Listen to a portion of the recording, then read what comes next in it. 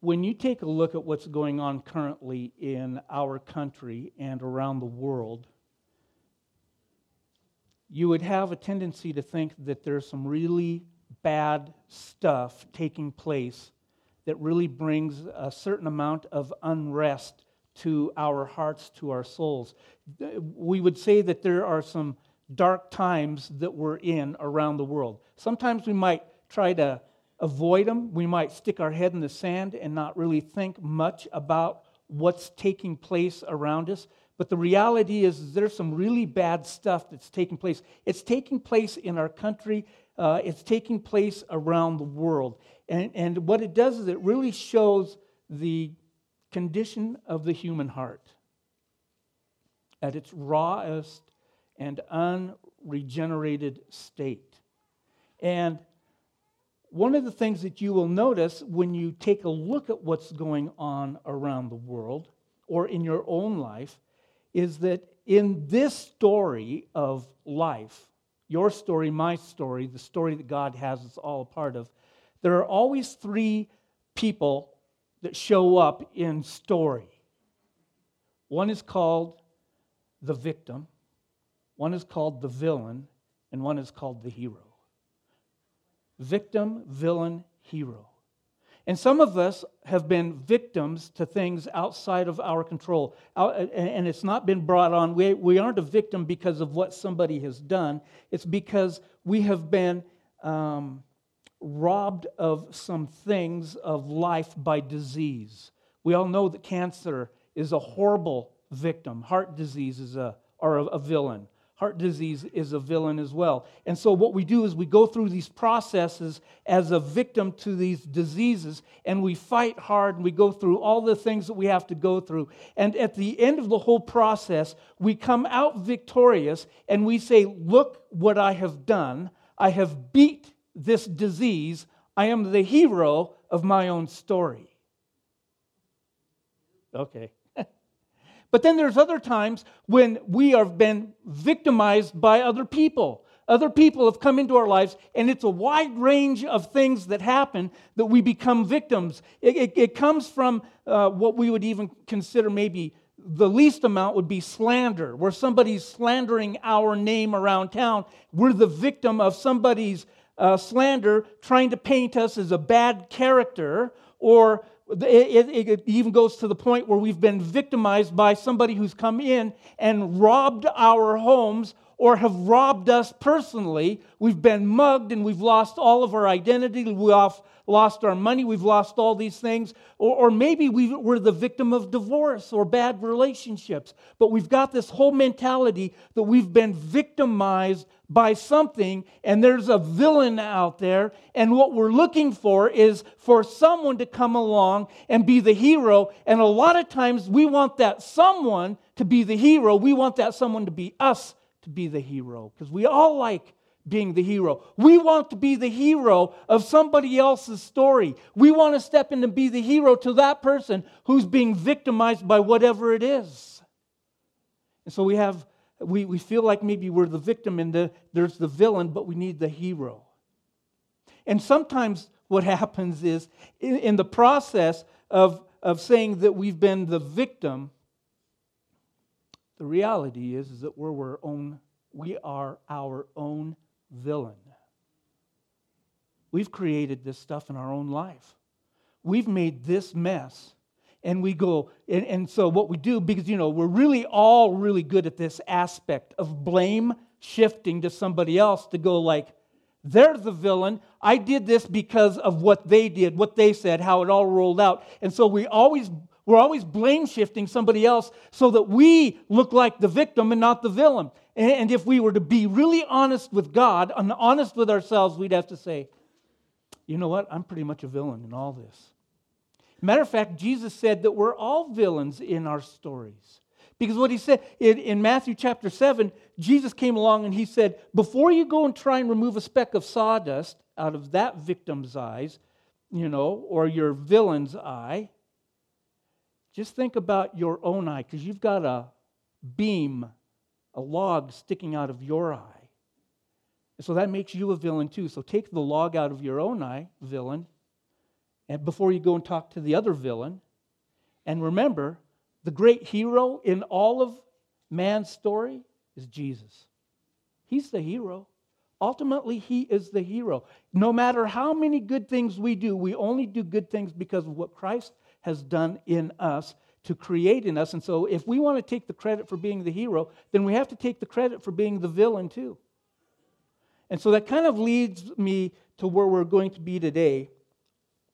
And we're in our last sermon. I got to go back here and get my water, sorry. We're in our last sermon on the finding Jesus in the book of Judges. And I got to be honest with you, this is not a fun passage to preach about this morning. I was telling the people in my office that met for prayer that this part of Judges you don't find in kids' church, and they're doing little coloring things from what's taking place in this story. You don't find that in there. If you saw the picture of this story that we're going to be talking about, and they brought it home to you, you would be going like, all right, we're never going back to that church because those guys are idiots. And rightly so. And sometimes when you read this story that we're going to be studying this morning in Judges, you kind of walk away wondering, what's the point? What's the purpose? What was God really doing? What was the intent? Why do we have this story in the Bible anyway? Because it doesn't seem to point to anything righteous, holy, or noble at all. And so we've got this whole thing going on, and we find ourselves looking at a very dark, wicked, and disturbing narrative in the history of Israel. I mean, it was, I got to be honest with you, it would have been a whole lot easier for me to quit with where I spoke last week than to finish off the book of Judges and finding Jesus in Judges, because it's really hard to find Jesus in this story this morning. I'm just going to be honest with you. It's not that much fun to do. And so you're going to hate this thing as much as I do. I'm trusting the Lord for that because I don't want to be in my misery alone. So kind of to get us to where we're at, let me just do a little recap. Because in the book of Joshua, Joshua took over the leadership of Israel from Moses.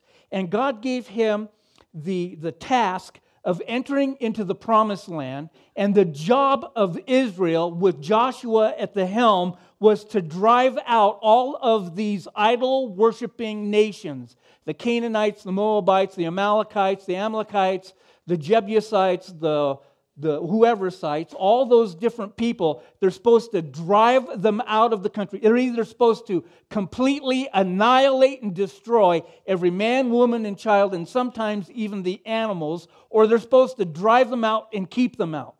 Now that sounds like a pretty harsh thing when you think of God as being a God of love. But the reason is because those who were worshiping idols, they practiced all kinds of wicked and evil things that would infiltrate and manipulate the Israelites into doing these horrible things as well. So Joshua is supposed to be driving these people out, and he gets probably about 95% of the country cleared, and then he dies at a ripe old age of 110. And he leaves the rest of clearing the nation of all these people into the hands of those who follow him in leadership. They're supposed to do it. When you enter into the book of Judges, right away you notice that they did not do what God commanded them to do. They did not drive out these nations. They did not clear out the land like God said. And consequently, because of that, there is now things that are going on because of these nations that are still have their roots in Israel. And they're causing all kinds of heartache and problems. And at the beginning, we see that what was being said and what was taking place was just bad. And so God would bring Israel under this. They would step away. They would forget the Lord their God. They would go and worship idols. They'd perform all kinds of horrible ritualistic acts in the name of these false gods that they were worshiping. And so God, at the beginning of this book of Judges, he would then, because they turned their back on him, he would subject them to punishment through other nations that were there that they should have driven out. And then they would get into the place of distress. They would call out for God for help. God would then bring along a judge. A judge would help set them free, drive out, deliver them. And then as long as the judge was alive, they would live and follow the things that God said for them to do. When the judge would die, they'd go back to their sinful ways. 360 years of cyclical living for Israel. And as you take a look at the judges, the ones that started off like Ehud and Shamgar and Deborah, they were noble people. They loved God. They lived a life, even though they weren't perfect and they made some big mistakes like Gideon did, even though they did, they did these mighty things for God, but basically their hearts were set on following and trusting and being faithful to God. And then you get a guy like Samson who comes in. He's the one we talked about last week. Samson, his life was an utter mess. He was physically strong and spiritually weak. And that played out to his demise in the end of his life. And now we come to this portion. Chapters 19, 20, and 21. And the story of Israel. And what I want you to get as the umbrella in all of this is that prior to this period in time, there was always outside oppression coming in on Israel. And they were under the hand of foreigners. But this story now, there's no oppression from the outside. And all these things that we take place that we're going to look at all come from internal pressure, internal sinful behavior. And it's really quite disturbing. So how did we get to this place anyway? Judges 19:1, it says this: in those days there was no king in Israel. A certain Levite was sojourning in the remote parts of the hill country of Ephraim. He took to himself a concubine from Bethlehem in Judea. Now I'm going to come back to that in just a second, but I also want to go to the very last verse in the book of Judges 21:25. And it says, in those days there was no king in Israel. Everyone did what was right in his own eyes. That very thing is stated even in the middle of the book of Judges, to where this is the problem with Israel. They are living in a time, they have stepped into the culture, they have allowed the society of the nations around them to influence them. The reason that they're influenced easily is because there is no spiritual leadership in the country. There is no king. Therefore, they did what was right in their own eyes. We're going to come back to that a lot as we go through this. But if I go back now to this, our first verse, the Levite that was sojourning in remote parts of the hill country of Ephraim took for himself a concubine in Bethlehem. Okay, so the concubine. First of all, Levite is in a special tribe set up by God who were to serve as priests in the temple of God in Shiloh. And wherever the house of God is, they come, they serve, they lead the people in knowing what's right, what's wrong, how God wants them to do all the sacrifices, to stay in tune with God. And so they have some very strict rules they are to abide by. One of them is one wife. So when you see the concubine here, he's obviously married to her, but she is a second wife. You'll see, when you read through that whole story, I'm not reading the whole story today. Go home and read this story. Do it before you go to, don't do it like at 9:30 at night. You'll have nightmares. But do it, like this afternoon. Read 19, 20, and 21. And she's referred to in some parts as his wife, other parts as concubine, other parts he is her master. So we have this confusing thing. But the truth is that he took a concubine, which he should have never have done. And the reason why men back in those days took a concubine was primarily for two reasons. Because he wanted to increase the number of his family. And so he would have more than one wife, and he would have a bunch of children. Like we saw even with Gideon, he had 70 boys, and that's kind of crazy. 70 boys. He had girls too. So you have a concubine for helping in the reproduction of your family tree to make it big and ginormous. That's one thing that they do. The other thing is just simply for sexual pleasure. That's sometimes why the concubine was brought along, just because the guy just had no self-control. And so we're not sure which one the priest is doing here, but he is taking a concubine against what God has called him to do. And so he's going on and he starts to take off. And remember, this concubine isn't number one. At best, she's number two. She has a second place rating. She doesn't rate very high in the family. The kids rate higher than she does. Most of the slaves rate higher than she does. And so she's got this low place in the family. And what happens is the Bible tells us that she took off. She was unfaithful to her husband. And she ran away from him, and went back to the house of her father, where she hid out for 4 months.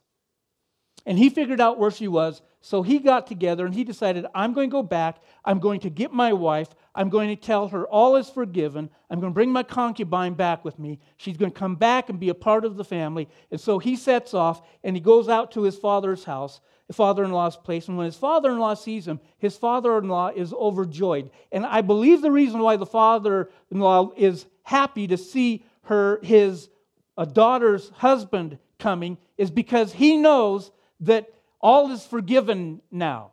Things are going to be all right in this relationship. His daughter is going to be welcomed back into the family. She's not going to be living on her own. She's not going to become destitute. She doesn't have to revert to a life of being a prostitute. She can go and be a part of a family and have her needs taken care of. So the father-in-law to the Levite is overjoyed to have him come back and get his daughter. And so he says, hey, let's spend 3 days just celebrating the fact. I'm really happy to see you. I'm glad you're here. I'm going to feed you. I'm going to wine and dine you. We're going to have a great time. And so the son-in-law says, yeah, okay, let's do that. And so they do that. And on the 4th day, he gets ready to leave. And the father-in-law goes, no, don't go yet. It's too soon. Have some more bread and some more wine. Let's eat and drink together.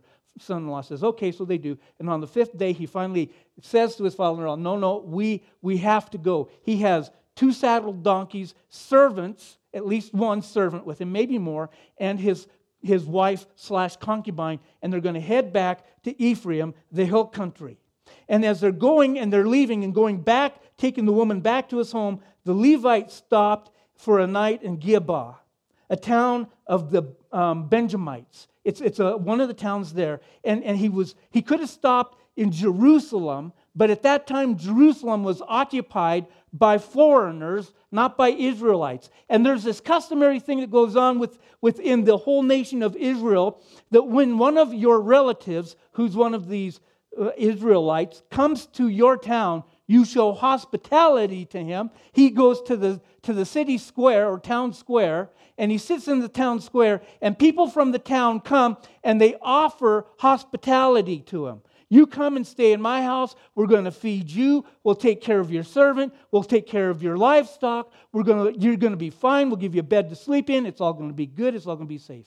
And so he comes to Gibeah, and he goes to the town center, and he sits there, and sits there, and sits there, and sits there, and nobody in the town comes to him to say anything. And so we pick it up in verse 20.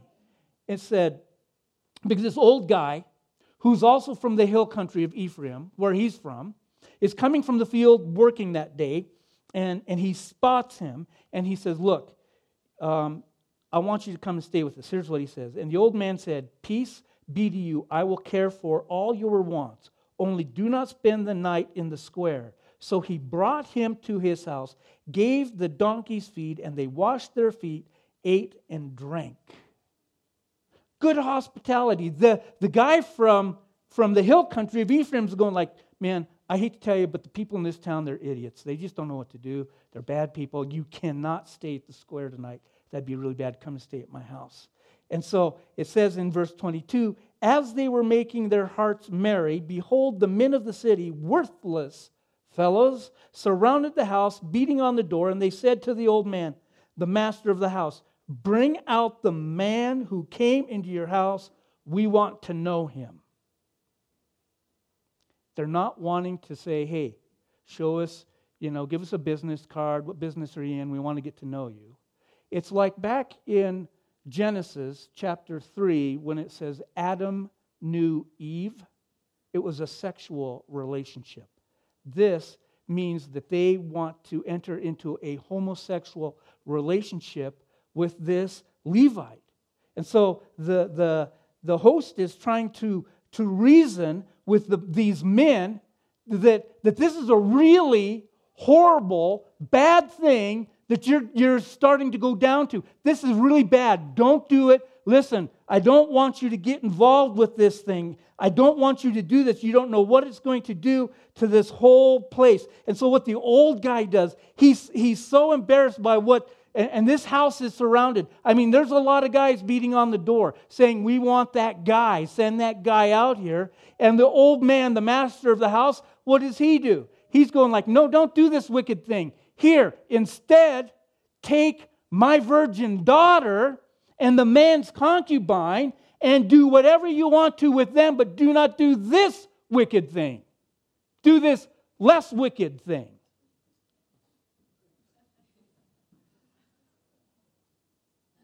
This is horrible. I'm telling you right now, this is like, you would think that this is just the most unbelievable thing that could ever happen until you read verses 25 and 26. So the man, the Levite, that's who this man is, the man seized his concubine and made her go out to them. And they knew her and abused her all night until morning. And as the dawn began to break, they let her go. As morning appeared, the woman came and fell at the door of the man's house where the master was until it was light. Do you get and see what this godly man did? He says, don't hurt me, but do whatever you want to the woman. And he kicks her out the door and says, do whatever you want to her. Leave me alone. And what does he do? He goes into the house. This is deplorable behavior for a man who calls himself a Levite, who is in the house of God, preparing people for worshiping God, and he throws this concubine, this woman, this wife of his, out the door and says, do whatever you want to, and they raped her and abused her all night long. This is horrible. You can see why I hate this passage. You got to go like, what was he thinking? I mean, there's the master of the house, the old man. There's the Levite. There's his manservant. There's probably at least one manservant to the master of the house. You would think that they could put up a strong enough defense that they would defend everybody in the house. They would go out. Because I'm going to tell you, these guys that are beating on the door, they're perverts, but they're bully perverts. And all you have to do is go and smack a bully in the mouth, and they're going to run and go the other way. Because they think they're really big, bad guys and that they can do anything they want. But when somebody else, because here's the truth in life, there's always somebody bigger and meaner than you are. And they will rough you up in a bad way. And I believe that these four guys could have stepped out and they could have rescued the whole house. But no, the coward of a Levite, he throws his concubine out and she is just abused all night long. What was going on with her master, her husband? I'm going to read just the first little part of verse 27. It'll come up and we'll read the whole thing eventually. And her master rose up in the morning. You know what he did? He kicked her out the door. He went to bed and slept like all night long, not thinking about anything. He not once checked on her, not once went out to find her. He didn't try and rescue her. He kicked her out and went to bed like nothing had ever even happened. And as we carry on, it says, and when he opened the doors of the house and went out to go on his way, behold, there was his concubine laying at the door of the house with her hands on the threshold. He said to her, get up, let's be going. But there was no answer. Then he put her on the donkey, and the man rose up and went away to his home.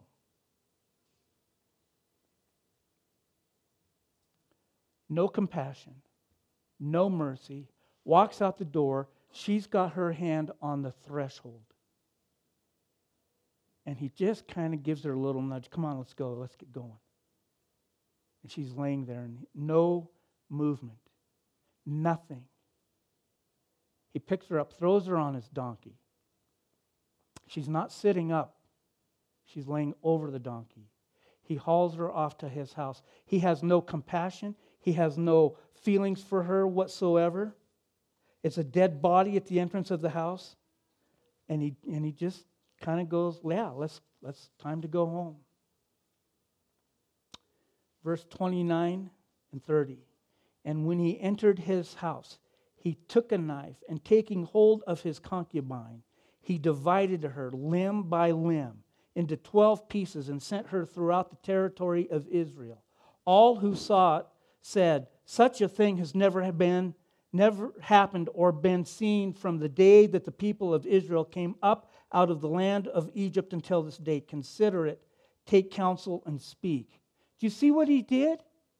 He took his wife now, and he took her home, and he mutilated her body. And he sent the body parts to every tribe in all of Israel. All of them went everywhere, even to the Benjamites. And this is such a horrible thing that has just taken place that everybody in Israel is beating their chest, because how can something so horrible take place in this country? Nothing like this has ever happened in this country, ever, since we've lived here, since the day Joshua brought us across the river and we established our homes here. Nothing this wicked or this evil has ever happened here. And so they gather everybody together. All the tribes of Israel, minus Benjamin, they came together and decided to have the men who killed the concubine put to death. But when they confronted the people of Benjamin, the Benjamites refused to turn the guilty men over for their crimes. Can you imagine that? You know who these guys are in this little city, and they're going like, you've got the evidence, you've got the proof of what's going on, and you walk up and you go, we want the guys that did this. And the Benjamites are going like, no. We're going to protect these bad people. We're going to protect these wicked men. We're going to say what they're doing is okay. There should be no punishment for this. This is all right. It's not, they felt what they were doing was right in their own mind. So no, we're not going to give them over. Matter of fact, we'll protect them.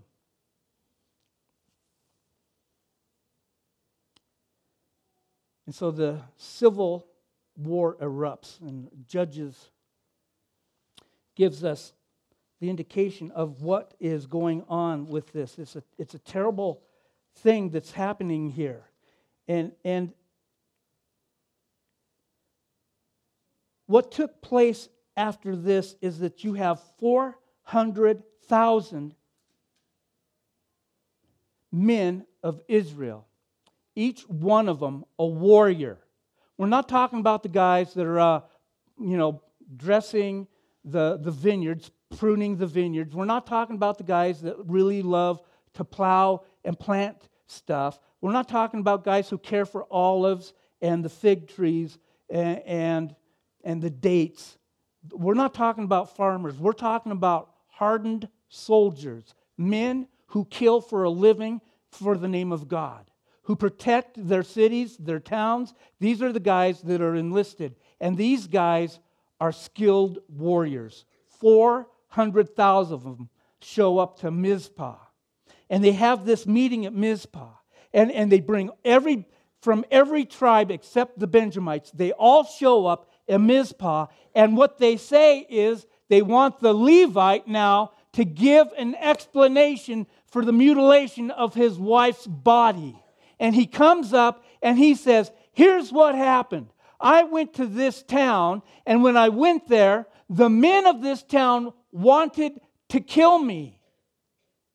But instead, they got a hold of my wife, my concubine, and they killed her. They raped and killed her instead. And so all of Israel's going like, oh, so you were the victim in all this. And he's going, yeah, I was a victim. I was a victim. But now I'm going to be the hero because I'm going to point to you, the people that did this hideous thing. And it's not right. You help me judge what's the right thing to do. And so we have this Levite who thinks he's now the judge of Israel, who thinks he's now going to be the hero of Israel, and he's coming along and he's saying, this is what we're going to do. And so what they did is they took out of this 400,000 man army, they took 10% of those men and they sent them over to the city where this all took place. And the Benjamites, they came and said, we're going to fight you for this because we're going to stand up for these evil, wicked men. And so the Benjamites, they had 26,000 men that showed up to fight. In Gibeah, the city where the crime happened, they produced 700 men. Out of all those 6,700 men, there were 700 of these guys who were left-handed sling throwers, rock throwers and slings. You remember David and Goliath with the sling and the stone, and it hits them in the head. I did a little research on this. As a matter of fact, when you go and you read the story, you're going to find out that those guys could take with a left-hand sling, and they could break a hair with a rock out of a sling. Now, we have a tendency to think a rock about as big as a big marble, something about like this. Those rocks were the size of a baseball, and they weighed about a pound. And these guys were deadly accurate with a sling and a rock. And so now you've got the artillery standing on the hilltop fighting against these guys that are coming in to fight. And so Judah, God says, send Judah as the first wave. They go in, and Judah gets annihilated. I think 20,000 men are killed in the first battle. And so then the rest of Israel comes back, and they cry out to God, and they said, what are we supposed to do? Are we supposed to still fight? And God says, still go after them. And so they sent in another group of men, and 17,000 of those men got killed. And so guess what the Benjamites are thinking? We're all that in a bag of chips. We've got these, we are tough dudes. We are going to kick these guys up, bring it on. We're going to kill them all day long. We're going to leave a blood trail from here all the way back to Ephraim. So you might as well just keep bringing your guys because we could do this all day long. They got arrogant, they got cocky. And so Israel, they went back to God, they cried out to God, they fasted a whole day, and God says, don't give up, I'm going to give you the victory. And so they set a trap this time. And they sent like 30 fellas down to fight against the Benjamites.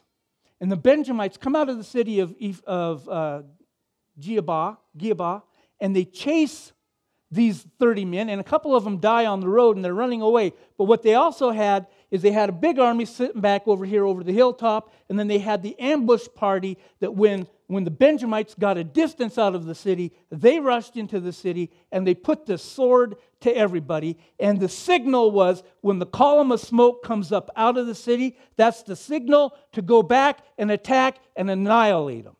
And so they did. And they saw the column of smoke coming up, and the Benjamites are looking at these guys, looking over their heads. They turn around, and they see the column of smoke, and all of a sudden they realize they're doomed. They are finished. And so what do? They turn around and they start to run off in every direction. They scatter themselves and they run. And they run like wild men who are going to be killed. And at the end of the day, at the end of all of this, the only ones left from the tribe of Benjamin are 600 men.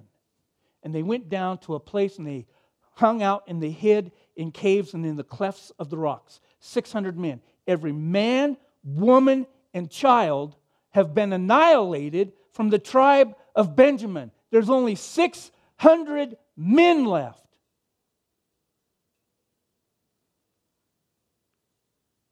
because of the wickedness, because of the evil, because of the lack of standing up for the righteousness of God with the Levite and the old man and the slave, a woman is now violated and raped and murdered. And because she was violated, raped, and murdered, a whole tribe of women and children are now violated and murdered. One act carries through the whole tribe of Benjamin. And then all of a sudden, Israel's going like, what have we done? We've almost eliminated one of our brothers' tribes. We've almost eliminated, they'll never be able to reproduce because they have no women. And they all all of Israel took a vow, an oath before the Lord that we will not send any of our daughters to be the wives of the Benjamites. And we made this vow in front of God, and God can kill us if we don't keep this vow. And all of a sudden they're realizing like, oh no, there's no reproduction going to happen. This tribe's finished unless we do something. So now the leaders get together and they devise a plan. And they are going to go now, and they are going to, because they start to have this little huddle. They go, hey, we called everybody from around Israel. Everybody came in. Is there anybody that didn't show up? And so Jebus, out of Jebus Gilead, didn't have anybody show up to the meeting. Nobody from that tribe, that clan, showed up to the meeting. Nobody. And so all of Israel said, we told them if they didn't show up, we were going to kill them. So now they say, take 12,000 men down to this city, and here's what we want you to do. We want you to kill every man. We want you to kill every child and any woman that has slept with a man. Any woman that is not a virgin, annihilate all of them. Only ones to spare are the virgins. After they killed everybody, they came up and they found 400 virgins. And now they brought these 400 virgins and they brought them to the Benjamites and they said, peace, brothers. Hey, we were mad. We killed most of you. So look, here's our peace offering. We brought 400 virgins. What do the Benjamites say? But there's 600 of us. Who's not going to get a wife? Pray tell. And they're going like, oh, we didn't do very good math. But we can't give you our daughter because guess what? We already made this covenant before God that we were not going to do this thing. We've made this covenant. And so, hey, you know what? They have this festival down at Shiloh. Shiloh is where everybody went to worship God at that point. That's where the temple of God was. That's where the Ark of the Covenant was in the house of Shiloh. And so they said, here's what happens. During the festival, they send all of their young teenage, early 20-year-old girls out, and they're doing this dance through the vineyards. And so what we're going to tell you is lay an ambush for them. And when those girls come dancing down there, even though, they've made an oath not to give you their daughters for marriage, if you just abduct them and steal them and take them, we'll turn our back, we'll go like, and we'll tell them you're not stuck to your oath because you didn't give them to them, they just took them. Everybody's going like, yeah, that's a great plan, let's do that thing. And so what happens is that these 200 guys, they go down there and they wait in the vineyards and the girls come dancing down and then they take them. And all the men and the women and the moms and the dads, they go to the leaders of Israel and they say, wait a minute. They stole our daughters. They've taken them for their wives. And all the leaders of Israel said, yeah, no big deal. Look, God's not going to hold you to the oath because you didn't give them. They were taken from you. And they're going like, that's not right. And Israel says, well, suck it up, buttercup. It's the way it's going to be. And so this thing that started off, this wicked thing that started off where it happened, this thing happened where this Levite, he lies about the events. He lies about other things. He is a coward, and basically he's the villain because he kicked his concubine out. She is the true victim. And when you look around, there isn't a single hero to be had in all of this, because now you've got an entire clan that's been eliminated. You've got 400 virgin girls who no longer have mom, dad, brothers, or sisters, and you have 200 young gals from Shiloh who've been abducted out of their homes, and nobody cares. And you know why all this happens? Because it's the same. Let me take you into the New Testament, Romans 12, 1 and 2. It says, I appeal to you, therefore, brothers, by the mercies of God, to present your bodies as a living sacrifice, holy and acceptable to God, which is your spiritual worship. Do not be conformed to this world, but be transformed by the renewal of your mind. By the testing, you may discern what is the will of God, what is good and acceptable and perfect. Here's the problem in all of this, is that the priest and the old man, they came and they did not let their minds be transformed by God. They conformed to the standards of the world around them. And the standards of the world around them was you can rape and you can do whatever you want to women, but homosexuality is bad. They conformed to that. And because of their lack of understanding God's will for them and what was good and right in the eyes of God and what God's Word said, you see, they stepped away from understanding God's Word. They stepped away from believing God's Word. They stepped away, and what they basically said is, that was true for another time and place for other people, not to do these things. That's not true for us. We can do whatever we want to. It comes back to they did what was right in their own eyes. And it started long before this priest, before this Levite. It started when Israel themselves started making idols and setting them up in their own homes, making ephods that they worshiped, making all these different things that took the place of God. They got on the slippery slope and they lost their connection with God because they no longer believed and worshiped and followed the things that God called them to do.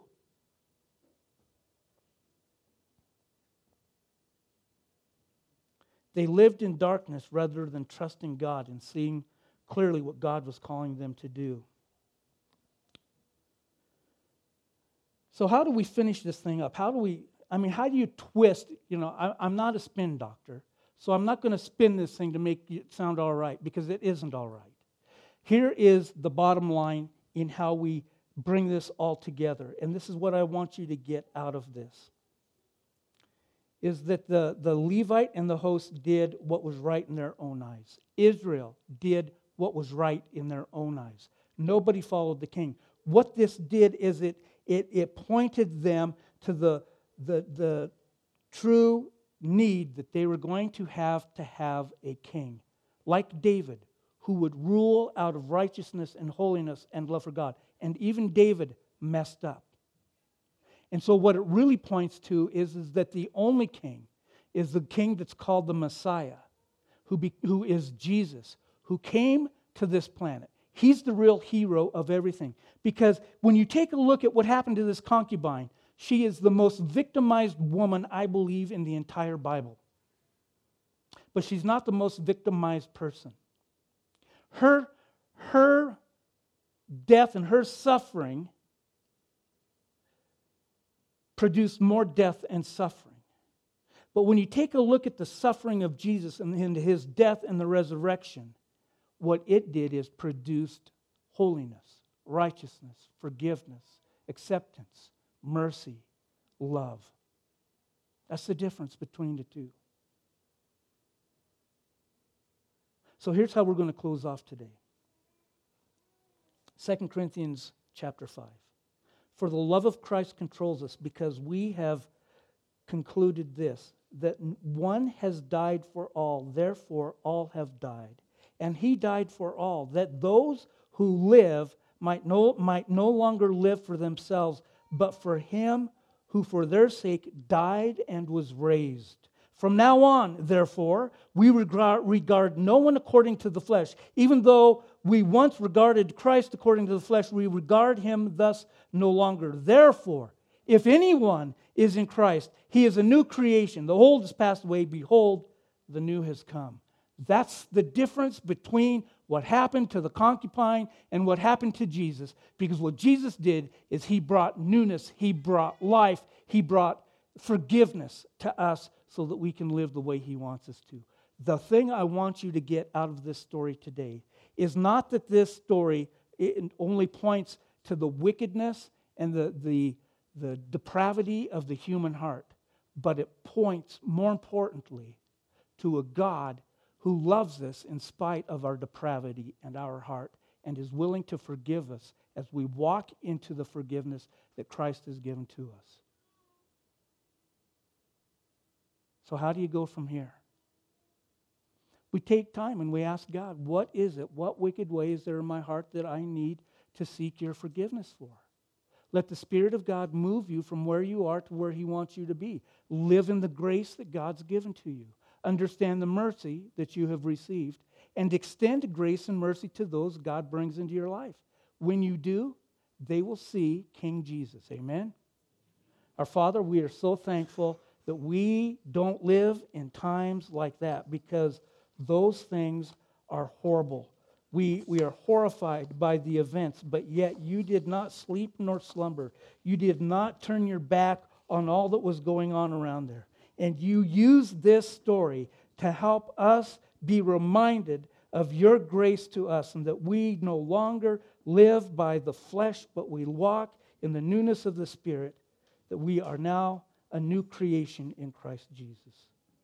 Remind us continually of what you did for us so that we can be transformed by the renewing of our minds.